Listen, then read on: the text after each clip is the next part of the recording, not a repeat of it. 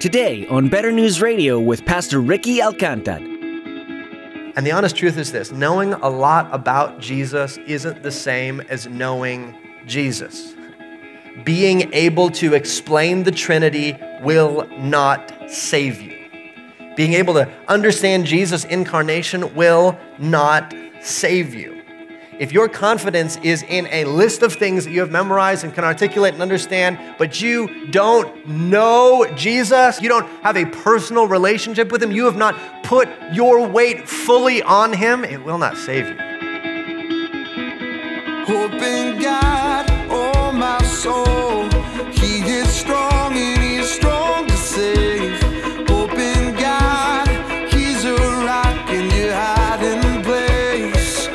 He's a mighty fortress. There are many people that are deceived into believing that their goodness or their acts of kindness will earn them a place in heaven. The Bible says that nothing could be further from the truth. In today's message, Pastor Ricky teaches that all of our religious works, church attendance, biblical knowledge, and human effort can't earn us a right standing with the Lord. The only way we can have a relationship with Jesus is to trust in the free gift of salvation through faith. Put simply, we can't earn God's grace. We simply receive it by faith. Let's join Pastor Ricky now for part 2 of his message, How to Spot a Forgery, from the book of Philippians, chapter 3. So friend, let me ask you, where is your confidence as you relate to God? Where's your confidence when you come to him in prayer and you think, does he care? Where's your confidence? When you wonder, am I really a Christian? Where is your confidence? And here's what I would submit to you. If your confidence in the Lord is weak, if you feel like, man, well, I can kind of trust him halfway, but I got to add some other stuff, let me encourage you to revisit the same things we talked about last week, to remember the gospel, to rehearse the gospel, to look again at the cross, to look again at the empty tomb, and stop and stare until your confidence in Jesus rises again, until you feel like, you know what, I'm going to put my full weight on him. That's what Paul is calling us to do here. Section number 3, the worthless resume. The worthless resume. Paul says this, verse 4, though I myself have reason for confidence in the flesh also. If anyone else thinks he has reason for confidence in the flesh, I have more. And look, you might think, well, that doesn't sound very humble. Listen, Paul is just being real here.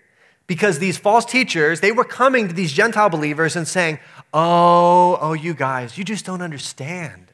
We are Jewish. We understand the deep things of the Old Testament. Listen to us. We were brought up in these things. And Paul sweeps all their resumes aside and throws his on the table and says, okay, you want to have the perfect example of confidence in the flesh? Exhibit A, me. I guarantee you, whatever they are, I outstrip them. But he says, listen, this is my resume and it's worthless. It is worthless. I'm going to give you my full resume, but I put no confidence in any of this stuff. He actually lists his resume to give us a list of things not to trust in instead of Jesus. He's like, don't trust in that stuff, trust in Jesus. So this is the category. These are the categories he goes through. Verse 5, I was circumcised on the 8th day. This is the category of religious ritual. Again, circumcision is the ritual everybody would trust. If you're a Jewish male, whatever else happened to you in life, you'd still have that. And Paul says, no, I count that as a loss. And it's a charge for us to not trust religious rituals for salvation. The act of coming to church will not save you. The fact that you were baptized as a kid will not save you. The fact that one time in summer camp, you went forward and prayed a prayer and there's no fruit in your life, but you think, well, I did that one thing. Religious ritual will not save you. Paul says, I've got it, and it doesn't matter. He says, of the people of Israel. This is the category of political and national identity. Paul identifies himself with God's nation. Listen, in America, there is a lot of God and country stuff that ties together faith and nationality. People walk around thinking that because they know the Pledge of Allegiance and they know the Lord's Prayer, they must be okay with the man upstairs. And Paul is saying, no, I put no confidence in that. He says, of the tribe of Benjamin, a Hebrew of Hebrews. This is a category of social standing and heritage.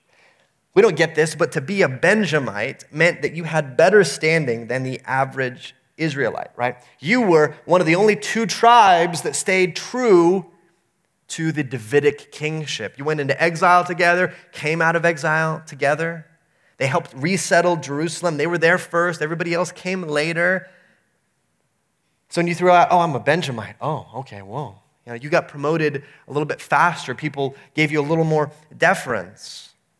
And Paul's saying, don't trust that. Don't trust your social standing. Don't trust the fact that your grandma always said prayers for the family. Don't trust the fact that you have grown up going to church and that your parents are Christians. Man, I have a burden for anybody in this church that has grown up in the church. Because, listen, your parents' faith cannot save you.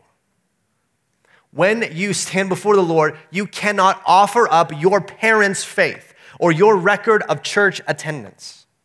It doesn't matter if your parents believe and your grandparents believed and the great-grandparents before that. Praise God for the legacy, but that will not save you.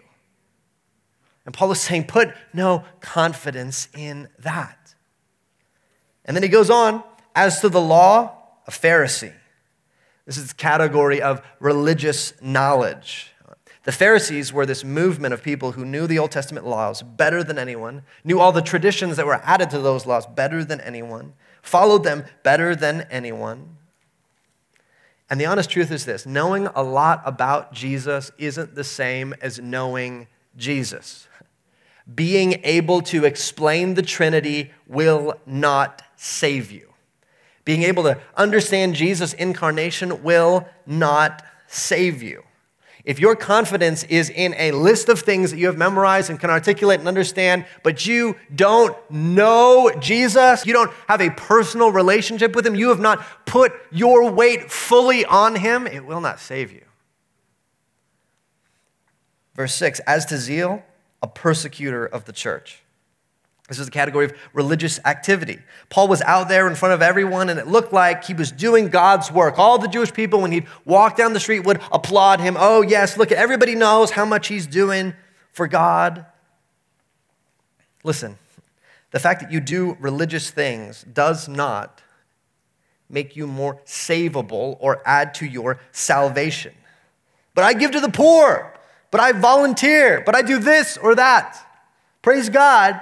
That does nothing to earn you salvation from God. It cannot save you. As to righteousness under the law, blameless.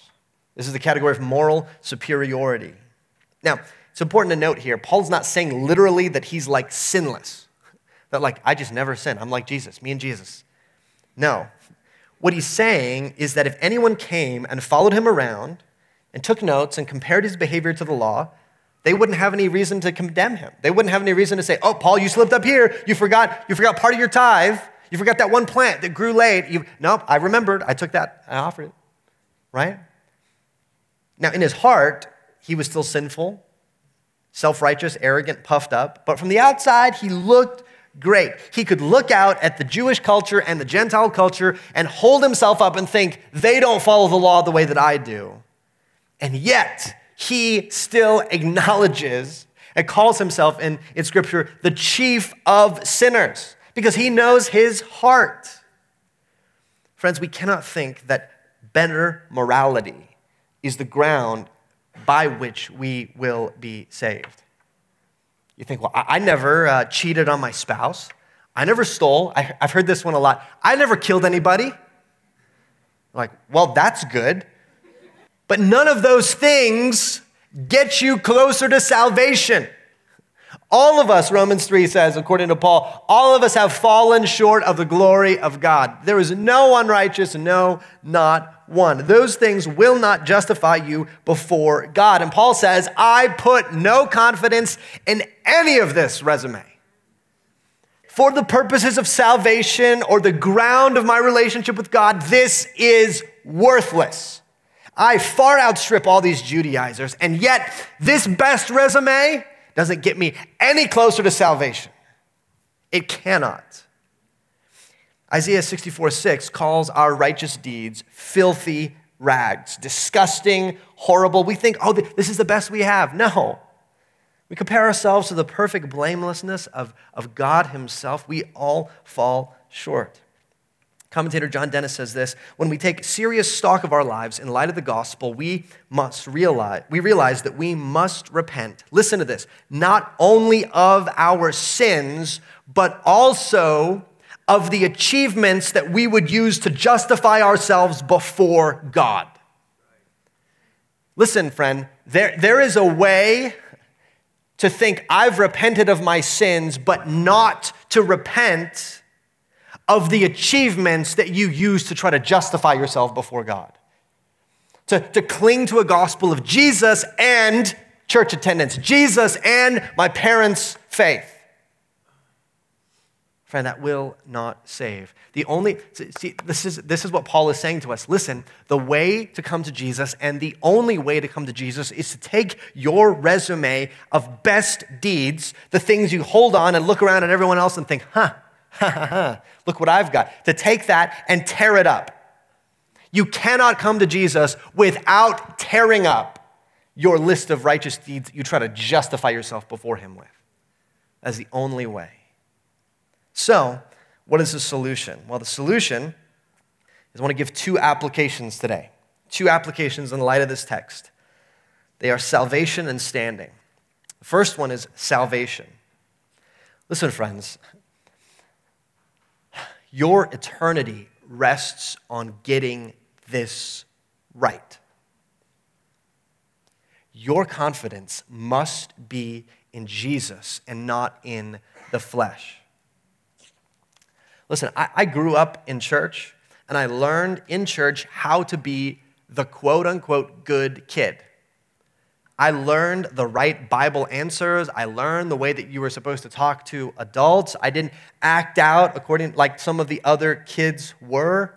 It helped that I wasn't cool or funny, so I had no temptation to disrupt the class. All I really had was the sword drill thing that I could find the verse faster than other people, and so I kind of leaned into that.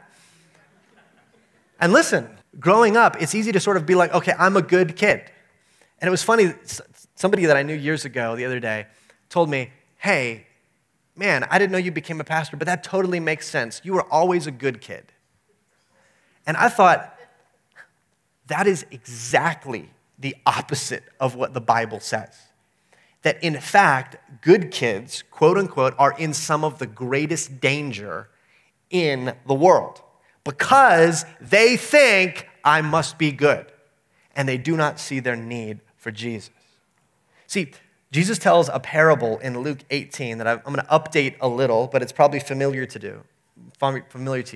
He tells a parable about two people that come into church. One is the classic best case church-going person, the guy that always gave money to the church, the guy that never missed a church service, the guy that never cheated on his taxes or his spouse, and he came to the Lord and prayed, Lord, I thank you that I am not like other men. See what he's doing? What he's bringing as the ground of his salvation before the Lord is, I'm not like them. And Jesus says there's another guy that walks into church. This guy is a drug dealer. This guy is covered in gang tattoos, and this guy falls on his face. He's a mess. He's crying, and he cries out, God, be merciful to me, a sinner. And Jesus says, I tell you the truth, that guy goes home justified rather than the other one.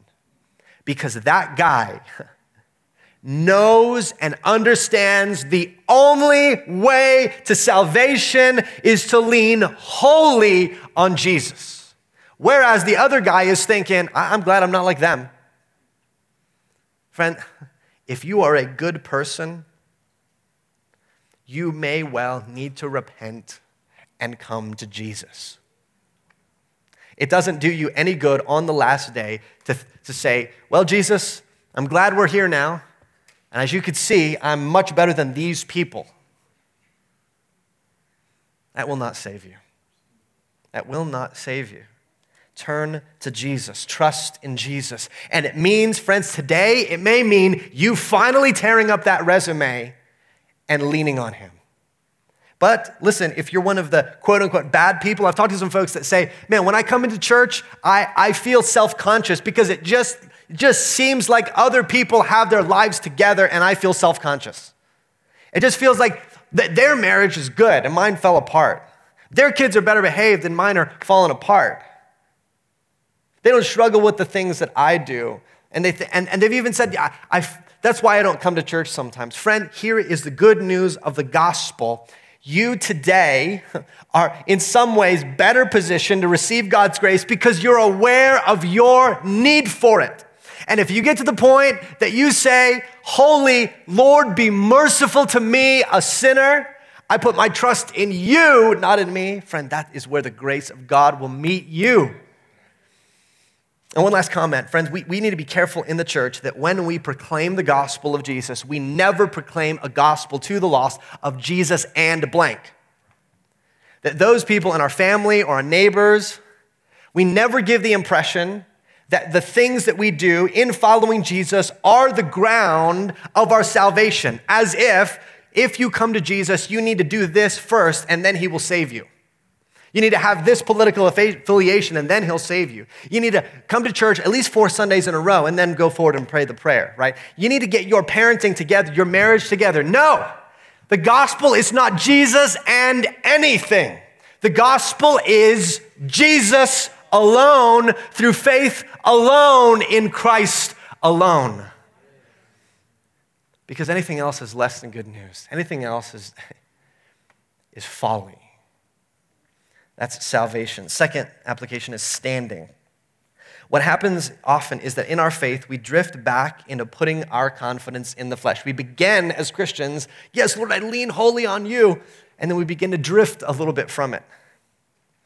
We think, oh, of course I was saved through Jesus alone, faith alone, Christ alone, but I actually have turned out pretty well. I think the Lord probably saw some potential in me. When we think about our standing before God, we begin to rewrite our history. We begin to think that maybe it's a little bit of our goodness that the Lord saw with a twinkle in his eye and said, oh, that one. This is legalism, friends, and it is so subtle and it is so dangerous. And I want to give you a few quick ways from a friend of mine named Stephen, a few quick ways that he sees legalism in his heart. Some signs of legalism in your life as a Christian. First, you lack joy. If your Christianity is never joyful, if your relationship with God is never joyful, you may be a legalist. Because leaning on Christ fully and wholly produces the kind of joy that we see in the letter to the Philippians. You think, man, come what may, I have Christ, and in that I can be confident and joyful. Second, you feel like God is always unhappy with you. Now listen, you sin against God, you know God is grieved, you repent, that's good. That's a good thing, that's what we're called to do. But if you have kind of a pervasive feeling like God never rejoices over you, that is wrong.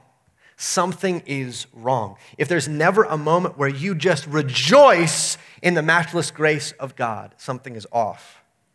If you feel like you're never doing enough and you cannot rest in God's presence, right? When a sin comes, rather than going to the Lord and seeking forgiveness, you think, okay, I will do that, but first let me read my Bible a bit and make sure to go to community group and then repent. Or you try to add good works to your repentance in that way. Last one, this is so convicting for me. You are always hard on others. When you can't forgive people unless they do this or that, when you walk around always frustrated with people, friend, I would guess that probably the same thing is true of your relationship with God. Because you don't understand grace. You think a little bit, well, I'm good, and so he treats me this way. That's why he saved me. And so you bring that attitude into your marriage, into your family, into your coworkers, with the people around you. Now listen, when we detect these signs of legalism, they are sinful, but there is a glorious solution, and that is to once again lean on the salvation of Christ. When we come to Christ, we should not go on sinning. I'm not saying that, as we're going to cover in a couple weeks. But we're to work out our salvation with fear and trembling, as we read in Philippians chapter 2. But our working out of our salvation never becomes the ground on which we stand before God. Our salvation from first to last is Jesus alone. Listen, I have fought this stuff my whole Christian life. I like to say, sometimes with a smile, that I am a recovering Pharisee. That is my default, right? And there was a moment last summer when I was on sabbatical where I was beginning to see several areas in my life that I was sinful in, that I needed major changes in, and it was hard to see these things. And so I was kind of going for a walk by the beach, and I remember feeling, like seeing these areas and feeling them weigh on me. And you know what I started doing? I started thinking of plans to fix them before I went to the Lord and tried to relate to him. Like I didn't just go to prayer, oh Lord, here's an area, I'm gonna give this to you. No, I went to, okay, so this area, here's what I'm gonna do. I'm gonna do this and this and this. So there's that one. And then the other area, I'm gonna do this and this and this. Okay, and I'll do that for a while, and then I feel like I'll be back with the Lord. And I felt like, and this doesn't happen a lot, but I felt like the Lord gave me an impression. He said, let me have it. See, I had my sin in my hand, and rather than going and taking it to the Lord, I was like, no, I can fix this. I can fix this. At least a little bit. At least it won't look quite as bad when I bring it to the Lord. And I felt the Lord just gently calling me, let me have it. Friends, there's this beautiful scripture in Micah 7:19 where it says, you will again have compassion. You will hurl our iniquities into the heart of the sea. And as I looked out on the ocean, I literally on the beach by myself, I started laughing. I started laughing like a crazy person, right? If you'd walked by me, you see everybody looking around, and then there's a guy on his knees in the sand laughing. But I laughed because I thought, I can't believe it. The gospel really is that good. That me, in my worst moments of sinfulness, when I become aware of who I actually am, God does not call me to go and do a bunch of good deeds and bring those to him, and then he'll see what we can work out. But rather, I can take this in the power of Christ and hurl it into the sea, and it's paid forever. And friends, that is the joy that this passage calls us to today. Hope in God, oh my soul, he is strong and he is strong to save. Hope in God, he's a rock in your hiding place. He's a mighty fortress. What makes Pastor Ricky call the book of Philippians the happiest book in the Bible? As we've been discovering in this series, it's because of the incredible good news the Apostle Paul has to share with us all. Pastor Ricky has been teaching verse by verse through this short but powerful New Testament letter, emphasizing the joy that can only be found in the redeeming power of Jesus Christ. We hope you've caught some of that joy as you listen today. If you want to listen to today's message again, or explore more of the teachings available from Better News Radio, we'd encourage you to visit our website, betternewsradio.com. There you can also find more information about this ministry and subscribe to our podcast. Be sure to check out Pastor Ricky's Better News book, available for free online. This book answers questions about who Jesus is, why we all need to know him, and how this knowledge can completely change our world. Feel free to download or share it with someone who may be asking these questions. We're so blessed to have you as our listener, and we're thrilled that you joined us today. If you ever have any questions for us or would like to share a prayer request with us, please send an email to radio@betternewsradio.com. We'll reply as soon as we can, and we'll start praying even sooner. That email again is radio@betternewsradio.com. Thanks for tuning in to our program today. Join Pastor Ricky Alcantara next time to keep studying the happiest book in the Bible, right here on Better News Radio.